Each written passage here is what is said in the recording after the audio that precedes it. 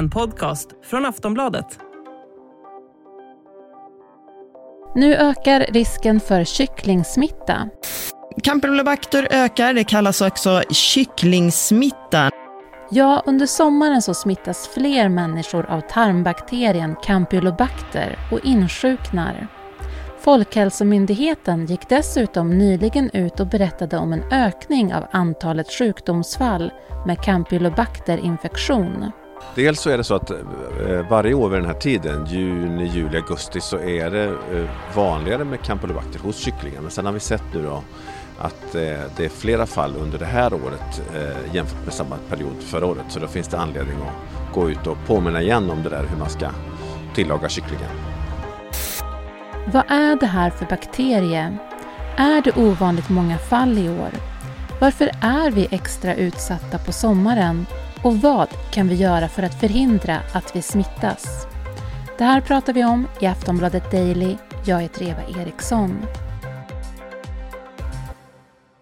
Gäst är Jonas Toljander, mikrobiolog på Livsmedelsverket.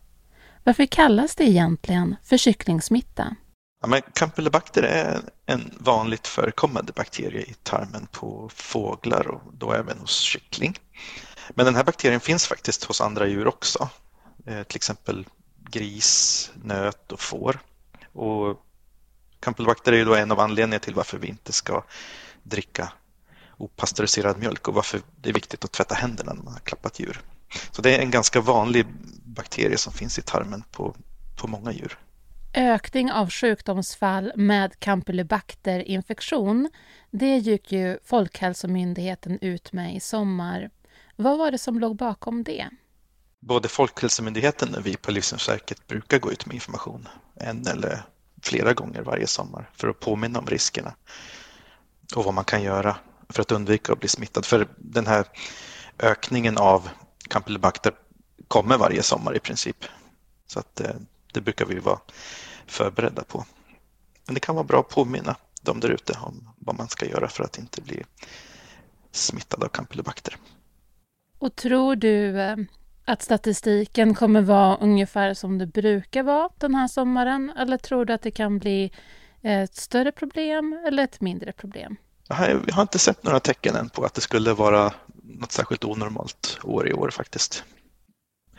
Det är en ökning av antalet personer som har insjuknat av campylobacterinfektion, men det håller sig i stort sett inom det normala så vitt jag vet. Vad är det då som gör att det här problemet ökar på sommaren?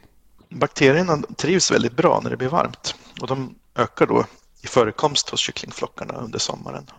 Och då löper ju vi människor också större risk att bli sjuka när vi hanterar rått kycklingkött. Och när på sommaren är problemet som störst? Det kan variera lite beroende på hur vädret och temperaturen är. Men generellt så brukar det vara som störst mot slutet av sommaren, juli-augusti.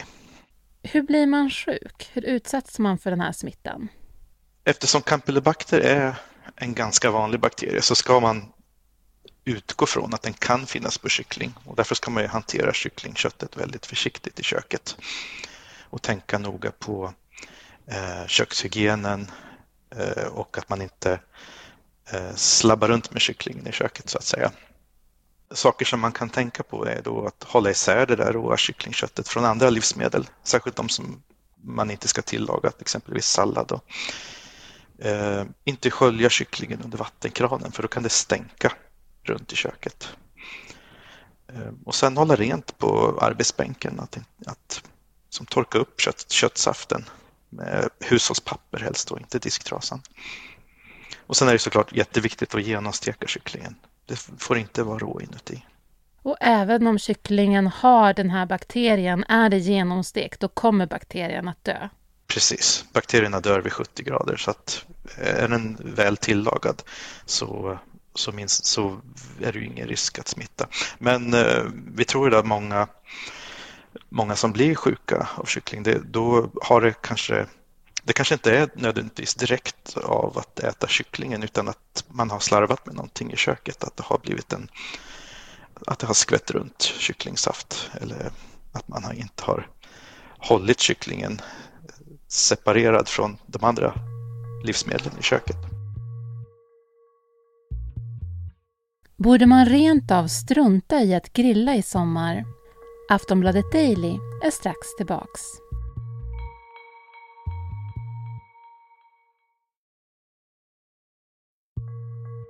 Jag tänker också på sommaren så är det ju också ganska vanligt att grilla.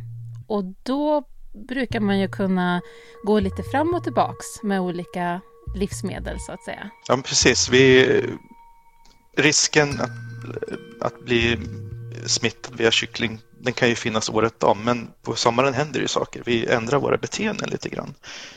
Vi kanske inte är i vårt välutrustade kök, utan vi kanske är ute i trädgården eller i naturen och grillar, och då kanske det finns begränsade möjligheter att hålla en god hygien. Så därför är det då viktigt att tänka på vad man ska göra för att inte bli sjuk då. Det här som jag nämnde med att hålla det råa köttet separat från den andra maten, att inte blanda ihop redskapen. Och såklart tvätta händerna när du har hanterat råkyckling. Det är superviktigt. Tycker du rent av att man ska kanske strunta i att äta kyckling under sommaren?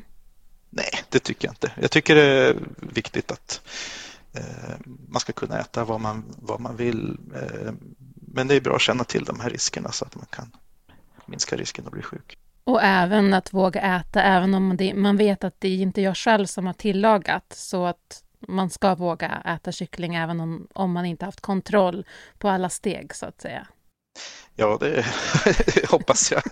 I alla fall Livsmedelsverket gör sitt bästa för att sprida informationen om hur man ska hantera kyckling.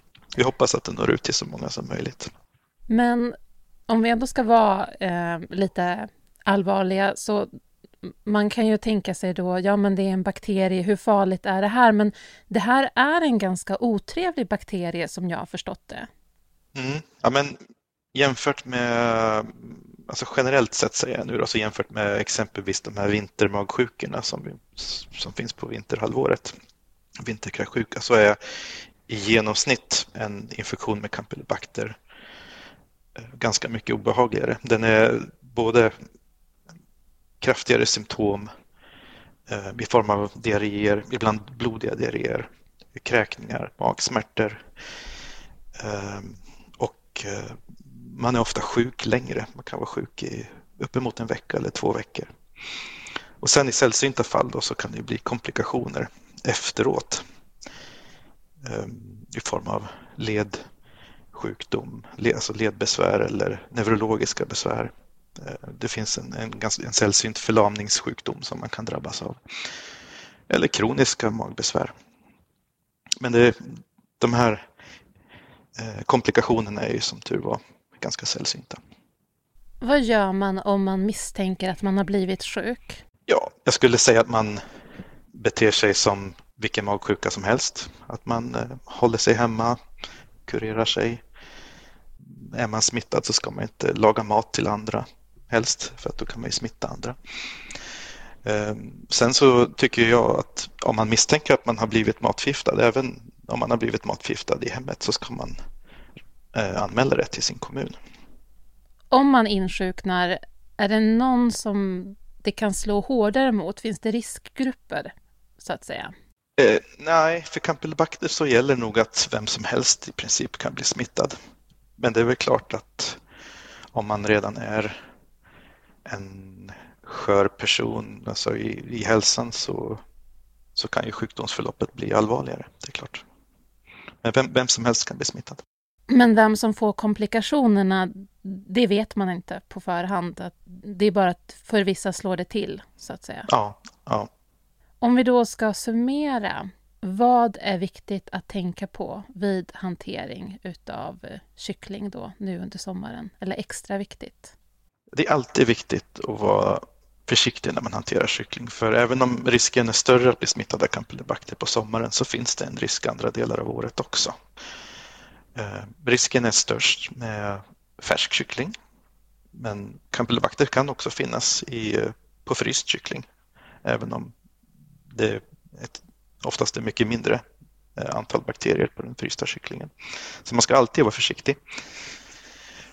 Framförallt gäller det att hålla en god hygien medan man lagar maten, att man håller kycklingen långt borta från andra livsmedel. Inte skvätter runt med köttsafterna och har inte för stark vattenstråle när du tvättar händerna eller sköljer skärbrädor och sådana saker. För att en stor del av smittrisken handlar om att köttsafter med campylobacter har skvätt omkring på andra saker i köket. Korskontaminering brukar vi kalla det. Mm. Och sen tvätta händerna efter att du har plockat med den råa kycklingen. Och inte glömma bort att tänka på det här även om man ska grilla, utan man då tänker på alla steg även där. Precis. Håll grillredskapen separata. De som du använder till den råa kycklingen, använd inte samma till den andra maten. Och lägg inte tillagad mat på fat som det har varit rått kött på. Så kan det vara bra, om man inte har samma goda handtvättningsmöjligheter, så kan det vara bra att ha med sig handsprit eller våtservetter. Det sa Jonas Toljander, mikrobiolog på Livsmedelsverket. Du har lyssnat på Aftonbladet Daily med mig Eva Ericsson, och vi hörs snart igen. Du har lyssnat på en podcast från Aftonbladet. Ansvarig utgivare är Lena K. Samuelsson.